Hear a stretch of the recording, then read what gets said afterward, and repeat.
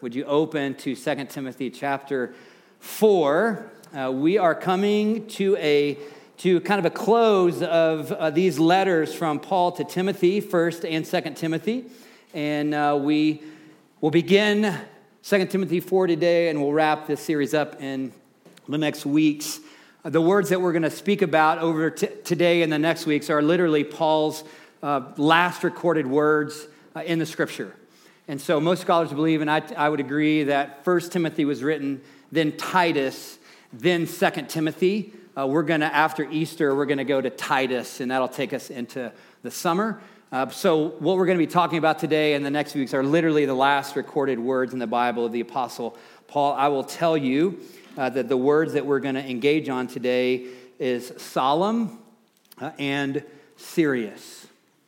It is his final words to his son in the faith. He is passing the baton of ministry to before he passes away, before he dies. He's going to die a martyr's death for his faith. It is solemn. It is serious. It is full of lament. We've been talking about lament a lot this semester, holding the hope of God, the promises of God, the peace of God. At the same time, we're holding pain and suffering and sorrow. And they do not have to be mutually exclusive. We can hold all of that together. Lament is holding that space of hardship and of the hope that we have in Christ. As I was working through this week and reading chapter 4 over and over and over again, it feels a bit like being with someone that you love at the end of their life, and they know it's at the end of their life. I don't know if you've ever been in that situation before. I've been in that situation a few times, and it is sacred. It is solemn. I'm looking at Kelly. It is serious. It is profound. That's 2 Timothy chapter 4. I will tell you, the intensity of the words are palpable. It is so intense. And it reminds me of some intense words that Paul spoke in a previous letter to the church in Philippi. And he said these words, Philippians 1:21, "For me to live is Christ, and to die is gain." The context in Philippians chapter 1, there was really for Paul some hope, even some expectation that his earthly ministry it was serious, but I read Philippians, and especially Philippians 1, and I go, there was still like some expectation and hope that my time is not over yet. God's going to give me more time to minister. Well, we get to 2 Timothy 4, and Paul is squarely in to die is gain. He is squarely there. He is on death row. The end is near. Solemn, sacred, intense. I want to start by just zooming in and speaking for a little bit with you about verse 1 as we get started.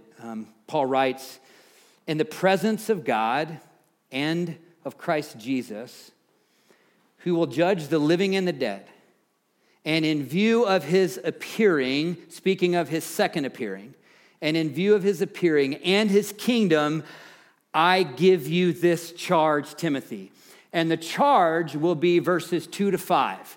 But he sets the stage for the charge with verse 1, and there's some things in here I want to talk about because it helps us understand the weightiness and the seriousness of the charge that he's going to give to Timothy.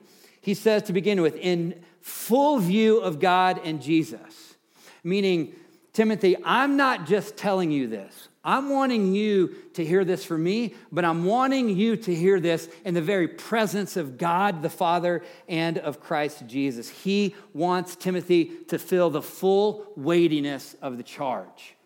When I have the privilege to officiate weddings, and I'm seeing some couples in the room of weddings that I've had the privilege of officiating, the flow of the wedding ceremony, there's the processional, and then the grooms come in and they dap up the groom. They might give him something in his ear, and all that's happening, and all the ladies come down, and then the entrance of the bride. Everybody stands, y'all with me, right? We've all been at weddings. She comes down, and then I get some welcoming words and pray. And then in the wedding ceremony, I call it the charge to the couple. It's the message that I'm asking the Lord to give to me, to give to this couple on their wedding day before they step into covenant marriage. And it's a serious message.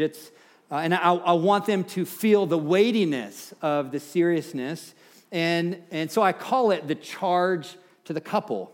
And I'll say something similar that Paul says here. I'll say something like, in view of God and these witnesses, I solemnly charge you.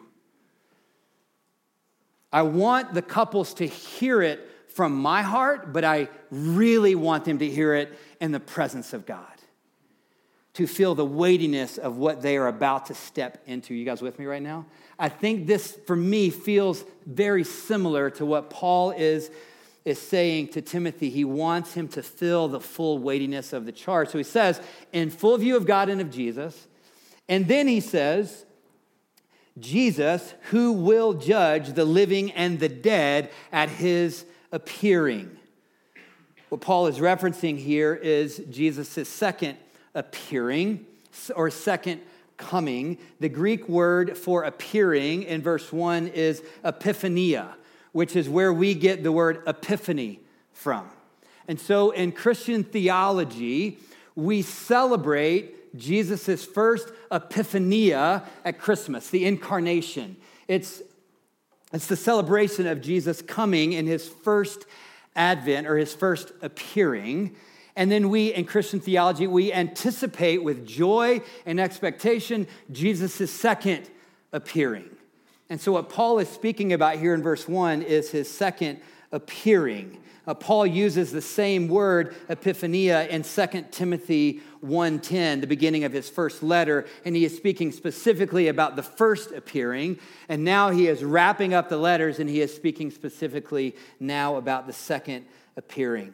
And so what I want to talk with you about here is just to do a little Bible study, action, on what does it mean that Jesus will judge the living and the dead at his second appearing, because that is the vision, that is the mindset that he's given Timothy before he gives him the charge.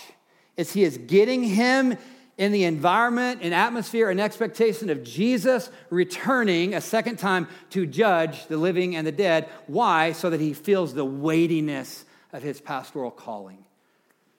So, some verses to look at. I'm not going to look at all these verses for time's sake, but I did want to make 3 points about this. First point, when Paul is speaking about Jesus coming as the judge, he means specifically Jesus. John chapter 5, Jesus' authority is being questioned by Jewish religious leaders because he healed someone on the Sabbath, and they were coming against him because he was healing on the Sabbath. And Jesus makes this very clear statement in John 5:22. The Father judges no one. And then he says, but has entrusted all judgment to the Son. Do a Greek word study of the word all, and you're going to find that the word all means all. All judgment has been given by the Father to the Son, and he will come again. There will be a second epiphania. And when he comes, he, the Lord of glory, Jesus the Christ, will judge everyone, the living and the dead. That's what Paul is awakening in Timothy. Well, who are the living and the dead? There's this incredible passage in 1 Thessalonians 4:16-18. I'm not going to read those verses. Write that down. Go read that later. It's where people that, in my opinion, let me be careful with my words here. Let's just say that some people love to talk about everything that's going to transpire at the second coming. And people that love Jesus land in all different camps about what's going to happen. And they get really, let's just say they get passionate about it. This is going to happen, and this is going to happen, and this is going to happen. So people who believe in what's called the rapture really love 1 Thessalonians 4:16-18.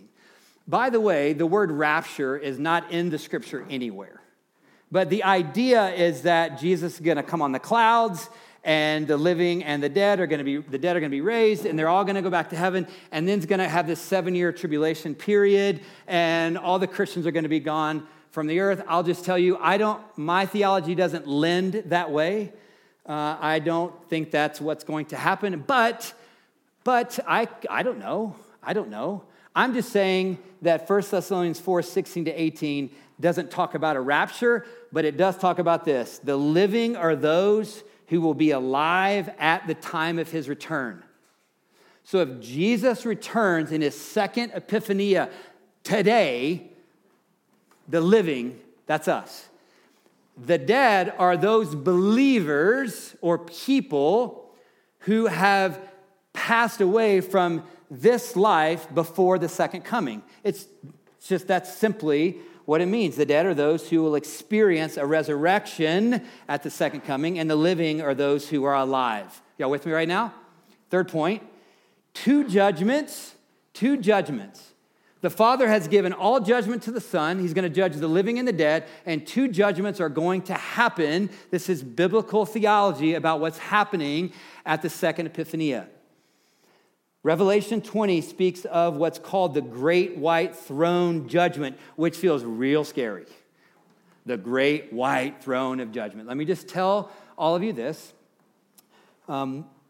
Believers in Jesus will not be at the Great White Throne of Judgment.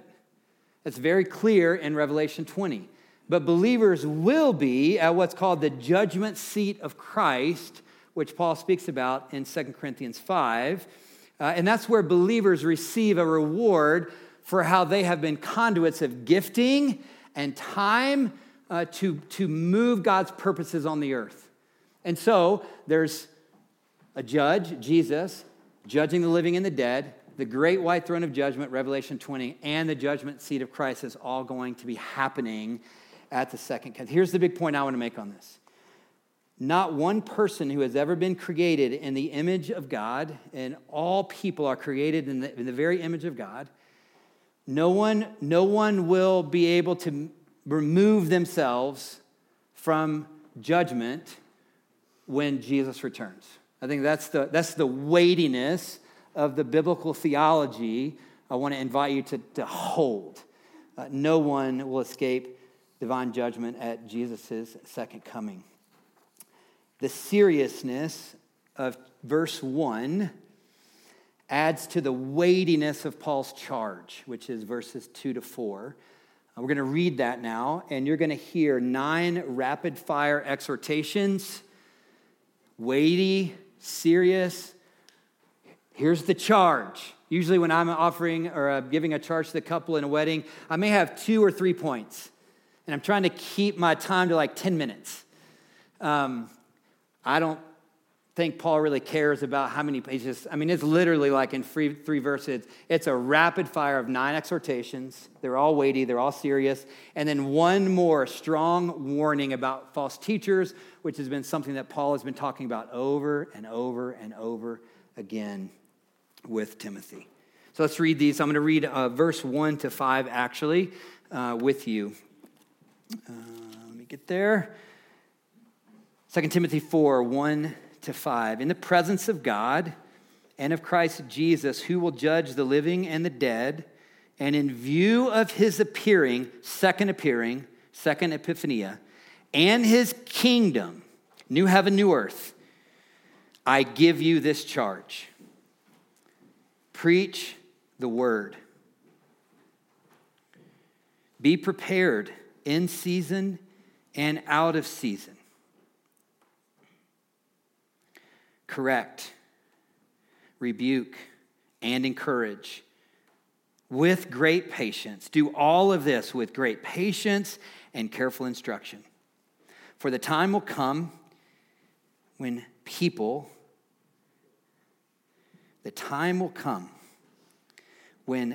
will not put up with sound doctrine. Instead, to suit their own desires, they will gather around them a great number of teachers to say what their itching ears want to hear.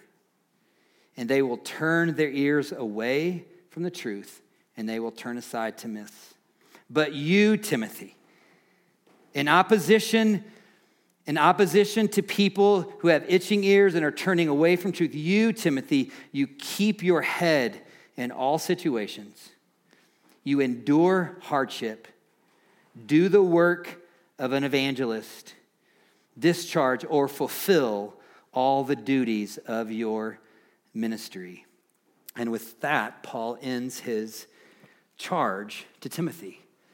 The last things that he would give to Timothy to do, verses 2 to 5. Here are the 5 rapid-fire exhortations from verse 2 that I want to walk through with you. Preach the word, a.k.a. herald the word, share the word, proclaim the word. Get the good news of Jesus to as many people as you can. Preach the word. And I think about word, like, what's he specifically referencing? And a commentator that I read this week, I thought this was really helpful. And 1 Timothy 1, 1 Timothy 2, when he says preach the word, let's go back to 1 Timothy chapter 1. Hear what Paul told Timothy right at the beginning of his first letter. 1 Timothy 1:15, he says, here is a trustworthy saying that deserves full acceptance. Here's the word. Here's the word. Christ Jesus came into the world to save sinners. That's the word. Christ Jesus, Messiah Jesus. God, the Word was made flesh and dwelt among us. John 1:4. God put skin on, moved into the neighborhood. All of the prophecies of old spoke of a coming Messiah, Savior. It is Christ Jesus. Repent, the kingdom of heaven is now. Christ Jesus has come into the world here with you and with me. God's glory can be seen now. The new covenant of his grace has been inaugurated. Christ Jesus has come into the world to save sinners. Why? Because sinners need saving. We need a rescue, and his name is Jesus. It's the word. Preach the word. One of the things that I want to do and continue to want to do with us when we're reading and studying Scripture is that we're always keeping the context in front of us. And so let's keep the context of first century Ephesus in front of us. There was so much challenge for Timothy in literally battling against false teachers, heretical false teachers that were infiltrating the church and causing people to believe lies that were removing them away from the church. Now, that can happen in today's culture, certainly, no doubt. But I that's typically not part of my pastoral day or week or journey or season. Like I'm not typically like in this situation where someone within our church is teaching something in a church context contrary to the gospel. But that's what was happening in Ephesus. But what's more prominent for me around preaching the word, whether it be here in front of you or one-on-one or one-on-few in the small group that I'm part of, or in my office just sitting in pastoral care and counseling with people, is this. I spend a lot of time helping people untangle the lies of religion and legalism.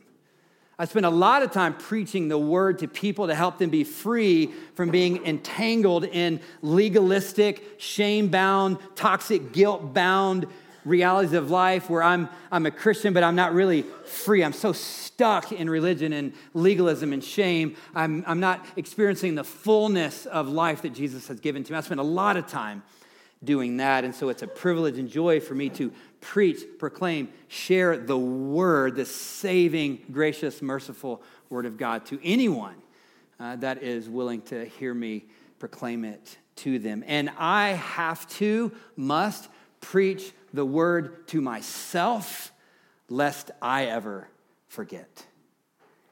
Preach the word. Be prepared in season and out of season, a.k.a. in every season, all the time.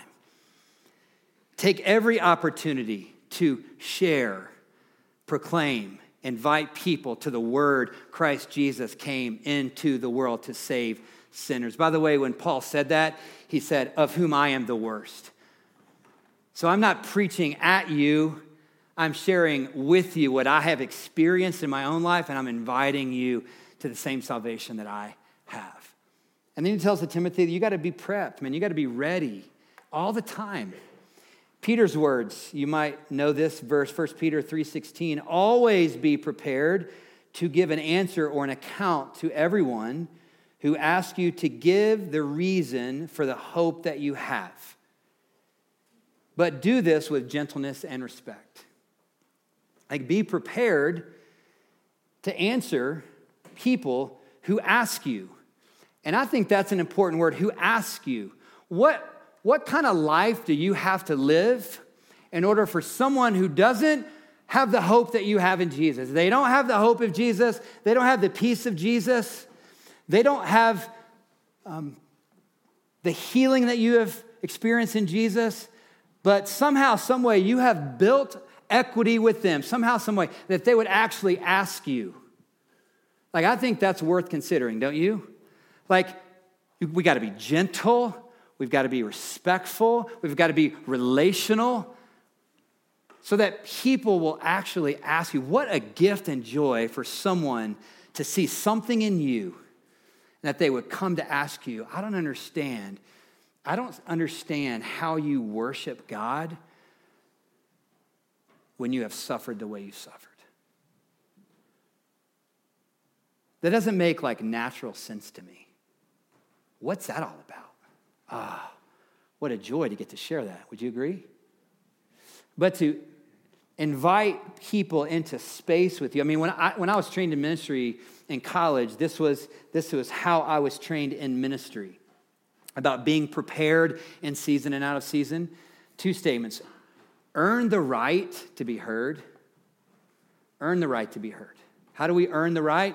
Gentleness and respect, relational, care. And the second one is this. People don't care. They don't care about what you know unless they know that you care. They just don't. Especially young people. So we need to cultivate atmosphere and environment for caring. Would you agree with that? And gentleness and respect. So that they actually are around you enough to see the hope that you have. And they would actually ask about it. And Paul just says, Timothy, be prepared because people are going to ask you because you're the real deal. You are the real deal, Timothy. And people are going to ask you, be prepared all the time. And then it gets like, but also Timothy, like you got to correct and rebuke. Like you're contending for the truth here. And wolves in sheep's clothing are infiltrating the ranks. And you have to protect the truth of God. And so there is an element to ministry for you, Timothy, where correction is needed and rebuke is needed and encouragement is needed. In the Greek, the word can be translated encouragement. It can also be translated exhortation. Sometimes we think like exhortation is kind of like harsh or serious, you know what I mean? And encouragement is like light and fluffy. It's encouraging and exhorting, it's the same reality. And he wants Timothy to be ready to do this. And he says, with great patience, and it's going to require patience. Ministry requires patience. If you were here last week, Lucas did a great job of unpacking what patience means from the end of chapter 3, and it means long suffering. Like, Timothy, you got to preach the word, you got to be prepared, correct, rebuke, and encourage, and you got to be long suffering. You have to have a long temperament. You can't be easily angered. Verse 5, you got to keep your head. Man, they're going to try to get under your skin, bro. You got to learn how to keep your head in every situation, and you got to be patient. Ministry requires patience. Any person that engages intentionally ministry, Christian ministry, and you're looking at these 5 imperatives, it requires patience. Why? Because we don't control or determine anyone's responses. And to be frank with you, you walk these out in your life, not everybody's going to agree with you, and some people are going to be angry with you for what you believe. They just are. And that's what he says in verse 3. Know that people will reject the message because they only want to hear what they want to hear. This is the imperatives, but you got to know what you're stepping into here. You got to understand that. Paul uses the phrase sound doctrine 7 times in the pastoral letters, 1 Timothy, Titus, 2 Timothy, to imply absolute truth. And you got to make your stand for what is true. Jesus said this about truth. You will know the truth. John 8, you'll know the truth will set you free. John 14, Last Supper. I am the way, the truth, and the life. No one comes to the Father but through me. The word of Jesus, the proclamation of truth from Jesus, isn't I am a way. It's not I am a truth. I am the way. I am the truth. I am the life. That's the message of Christ. And it is radically inclusive. All who are thirsty come. All who are broken come. All who are in need come. All who are weary and heavy laden. Everyone come. I desire, my heart is desire for no one to perish, but for all to come. So it's radically inclusive, but the way is Jesus. The truth is Jesus. Well, who are you? Who the bleep are you to tell me what is true? Well, my heart here is to simply share with you what I have become convinced of in my own life and the transforming work of grace and mercy, and that Jesus Christ came to the world to save sinners, of whom I am the worst. And so I stand here convinced, this is what I believe. Shut up. I don't care what you believe. Do you feel that? That feels like heartbreak. But I could sugarcoat it for you if you want me to sugarcoat it for you. But I would rather just tell you what it is. Some people will hear you and they will lean in and they will long for what you have. And some people will reject you because of it. And that's why Paul says, bro, you got to keep your head. If you get all wrapped up and you let people get under your skin, like I can tell you right now that ministry requires tough skin. It does. And it's hard because not everybody's going to agree with you. Not everybody's going to like you. Some people are going to hate you for it.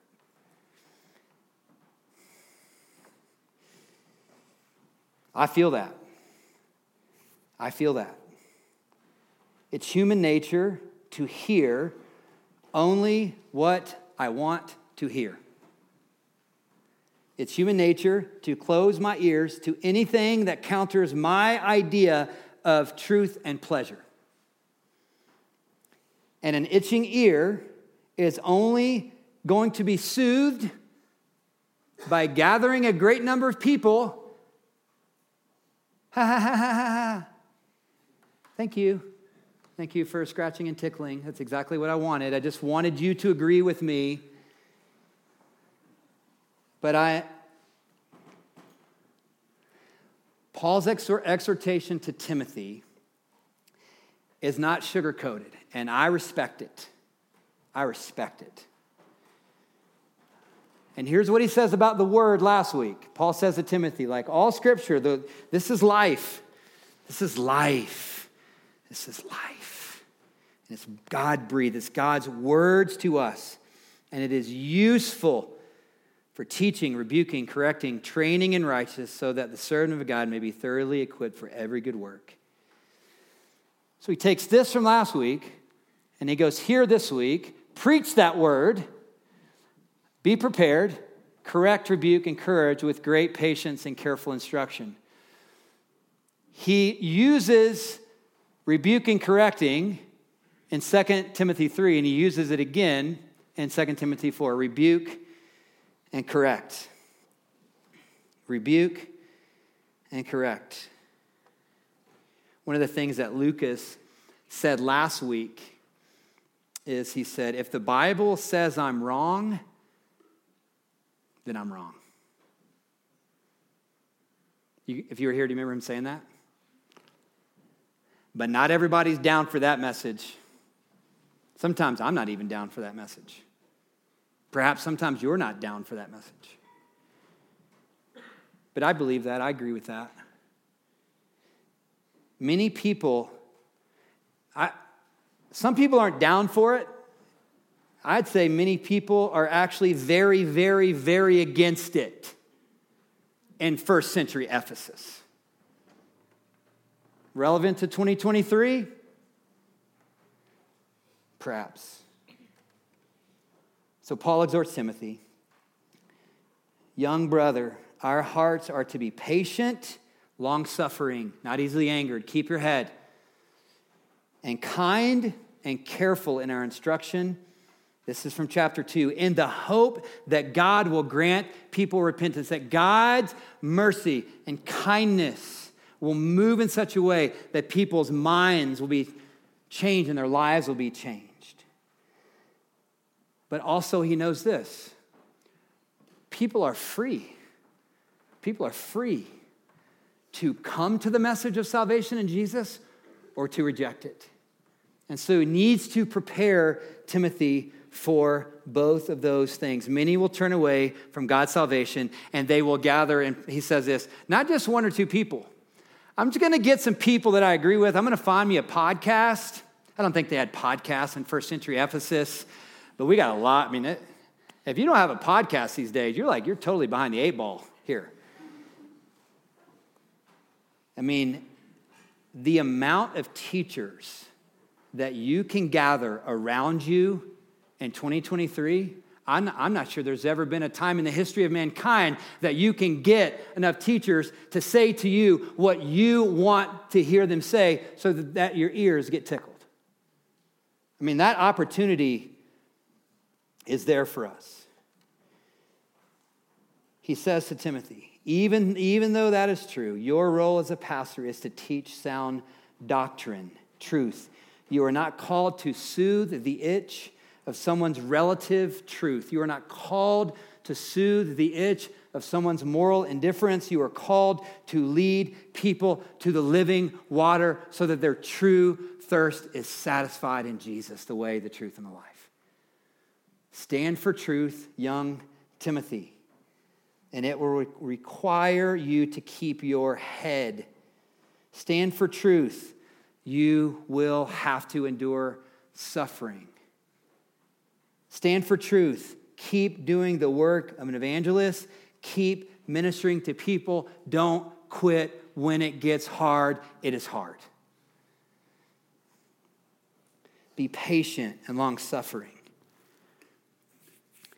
Having people reject you for the message that you believe in and preach is hard. That's why Paul told Timothy in chapter 2, verse 3, join with me in suffering. Like, get on board with it. If you want to embrace ministry in the name of Jesus, get on board with endurance. Get on board with it. Lucas last week, he had some fun with 2 Timothy 3:12. In fact, everyone who wants to live a godly life in Christ Jesus will be persecuted. That's a promise. Did anybody put that in a frame and stick it in their house yet? If you were here last week, you know what I'm talking about. When I moved to Fort Collins, and when Lindsay and I and our family moved to Fort Collins in 2011, I was hungry to establish relationship with other pastors in the community that had planted churches in Fort Collins. Talk to me, teach me. I got to learn from you. And one of those pastors is my friend Randy. And I think I've shared his word to me a few times here, so this might be a repeat for some of you, but this is what he told me. And I had been in ministry for a long time. I was on staff with Young Life for a long time. I was a youth pastor for a long time. I was an associate pastor for a couple churches before we moved here. But we moved here without knowing anyone, and we had this the vision that God had given us and the passion that we felt to start this church was real. But we didn't know anybody here. So we knew that this was going to be hard work. And this is what he told me to minister to me that day. Sounds similar to what Paul's telling Timothy. He said, brother, church planting, welcome to the ministry of rejection. You are going to feel that in a way that you have never felt it before. And he said, I'm not going to sugarcoat it for you. He was right. You want the real talk, right? You want the vulnerable, real talk from me. I believe that. Whether you want it or not, you're going to get it from me anyway. That's just how I am. That's how we roll here. You already know that. Having people reject you for the message that you believe in and that you proclaim is hard. The ministry of rejection stings every single time. But we press on. We press on. I don't have the power to change anyone's minds. I don't have the power to convince anyone. But I stand convinced, and as God gives me opportunity, I will be prepared to preach the word in season and out of season. And I have to stay in a place of my own humility as a follower, as a husband, as a dad, as a pastor of this church, to receive my own correction and my own rebuking and my own training so that I can give you what God has given to me. And so that we can learn and grow and be transformed in the way of Jesus. But not everybody's going to agree, and not everybody is going to love you for it. That's the side note that I want to give to you. This isn't just for Timothy. This isn't just for Lindsay and I, because we're the pastors here. I believe this word is for every single Jesus follower in the room, because in the new covenant of grace, all believers, it's called the priesthood of believers, that the call to be witnesses, to make disciples, is a responsibility that every single Jesus follower has. We are all witnesses. I look to this room and I don't go, oh, I'm the laity here and you are the parishioners here. That's not how I think about this church family and our life together in the gospel. When I stand here, I just go, I am one among brothers and sisters, and we get the privilege, joy, responsibility of believing and proclaiming this message in this community. And I have joy and privilege in getting to do this with you. So I look and I see you and I go, brothers and sisters in Christ, co-laborers, partners, ministers. So don't put me up on some preacher man platform. I don't want to be on that platform. I want to be, certainly I embrace the calling and the gifts that God has given me. But I am not, you know what I'm saying right now? I'm just standing on the stage so people in the balcony can see me. I'd much rather be here. But then, Ben, can you see me right now, Ben? No, you can. You got to move around. You guys, that's my heart. We get to do this together. And it's a calling that God has given to us. Minister, by the way, is just another way to say servant. We're all called to ministry because we're all called to be servants of the living God. And so with these words, verses 2-5, Paul concludes his solemn charge, serious charge. And then the next 3 verses, he's like, I'm gonna give you some of my testimony so that you are empowered. Because it is a weighty, serious, solemn charge. And I'm sure that Timothy was feeling the... And so what Paul gives him next is, man, let me tell you what's about to happen in my life. Let me get heaven into your soul. And that's what he does in the next verses. So let's read this, and this is where we'll finish today.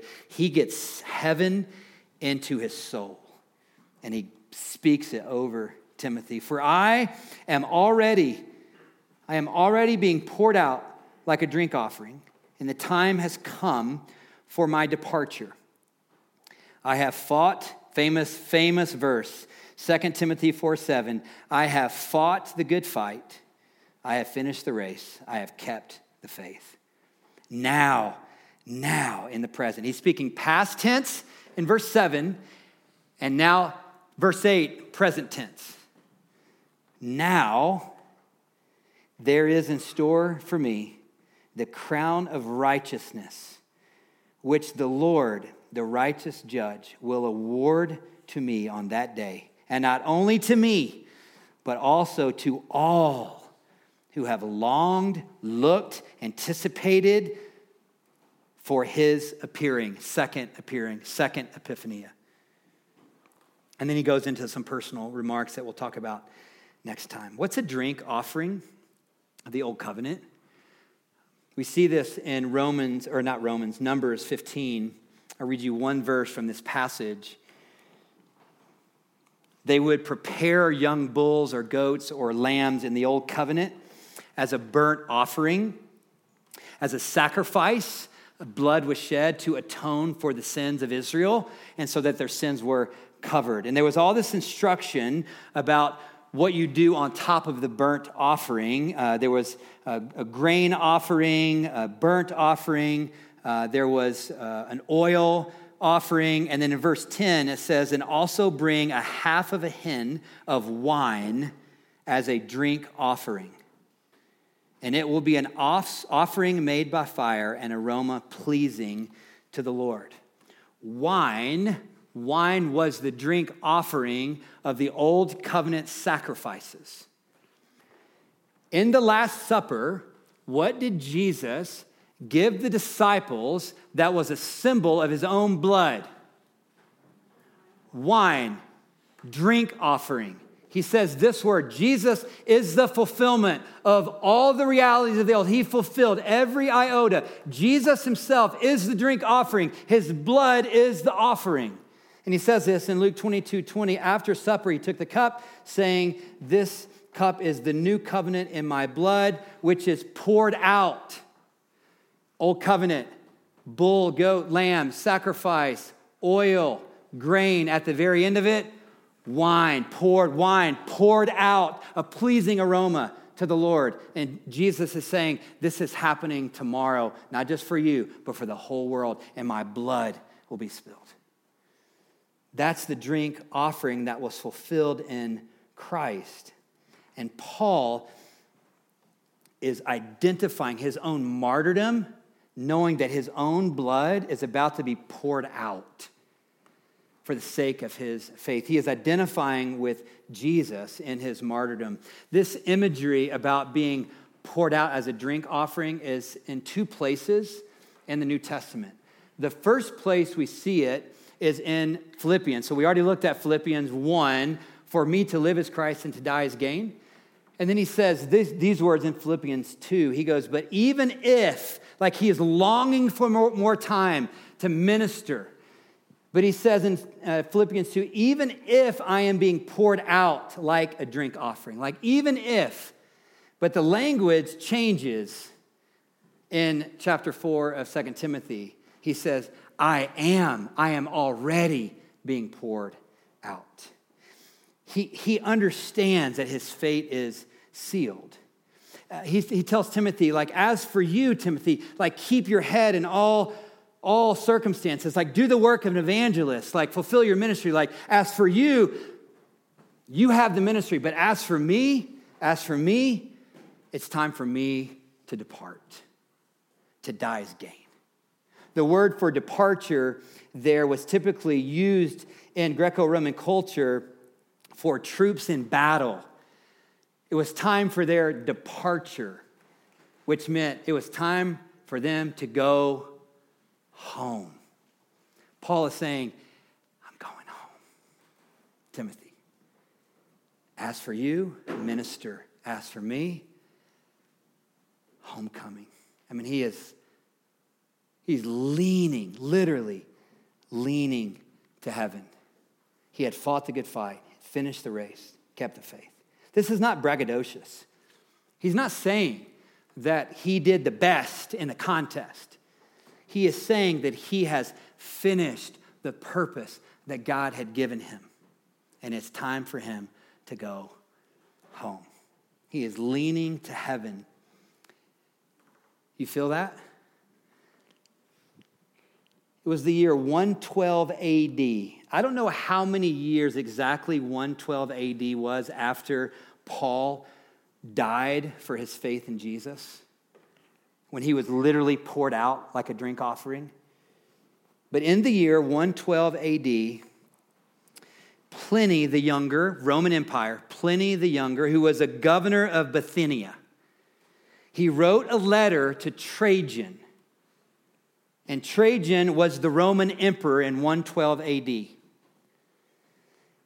And he was seeking advice. Pliny the Younger, a governor, was writing a letter to Trajan, the Roman emperor, and he was seeking advice about Christians that he was interrogating and Christians that he was torturing. Just years, maybe a couple decades after Paul dies. And here is what he was perplexed about. In the letter, Pliny recounts the peculiarities of the Christian community. He's interrogating them, he's torturing them. And he's like, bro, what is going on with all these Christians that we're literally torturing? Because here's what's happening. I'm observing that they keep singing to Christ as to God in their suffering. What is up with these people at memorial services that can weep in sorrow and can worship God at the same time? That is so peculiar to Pliny. And I think it's peculiar to many people.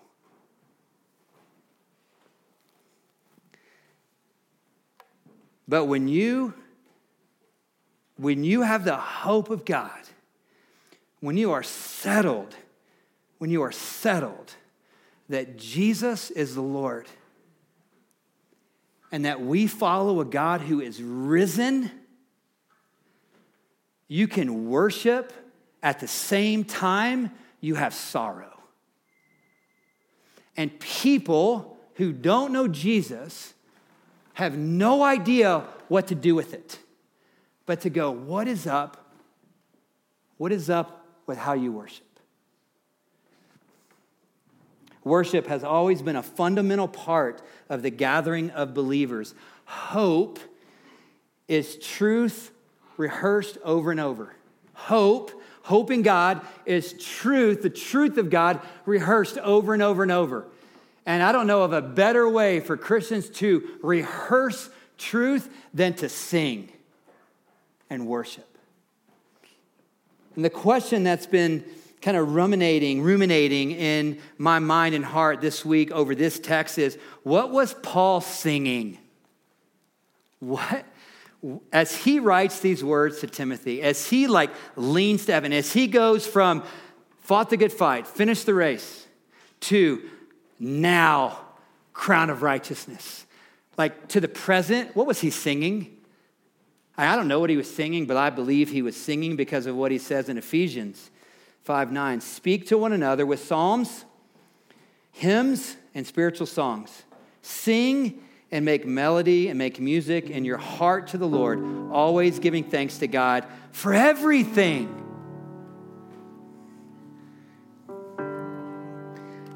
I don't know where your life is today. And I don't know what you're holding today. I know what some of you are holding. I don't know what everyone's holding. And you may be in a season that just hasn't been tearful. Or you may be in a season where your tears are your food day and night.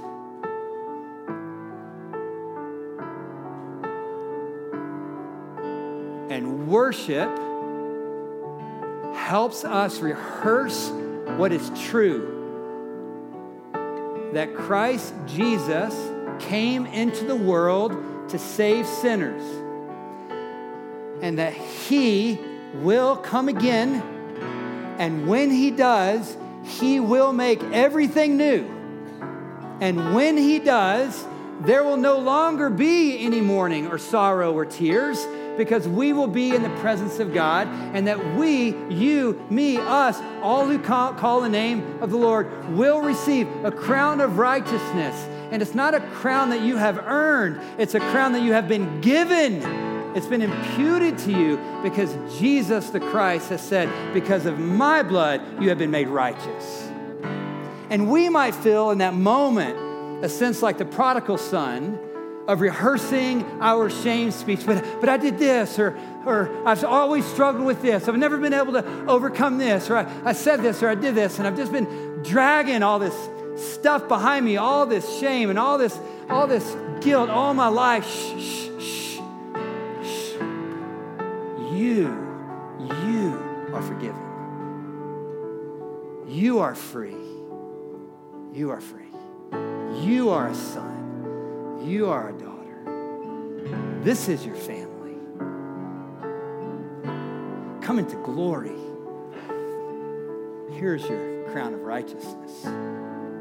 Don't resist the grace of God with your pride. Your sin has no power to the grace and the atoning blood of Jesus. Surrender and be healed and be made whole and step into glory. Some of you in this room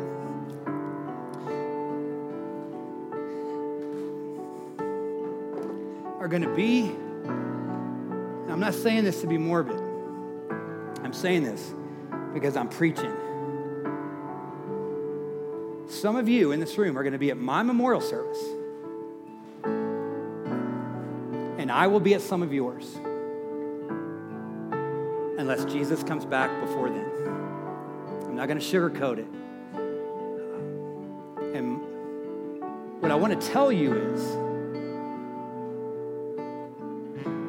like, you're free to grieve your guts out. I hope I mean that. I hope I want to mean that to you, and you mean that to me.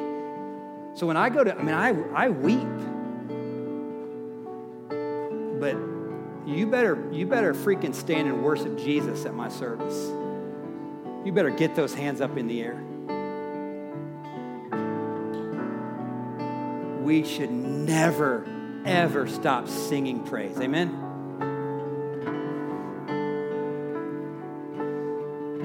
Christ Jesus came into the world to save you.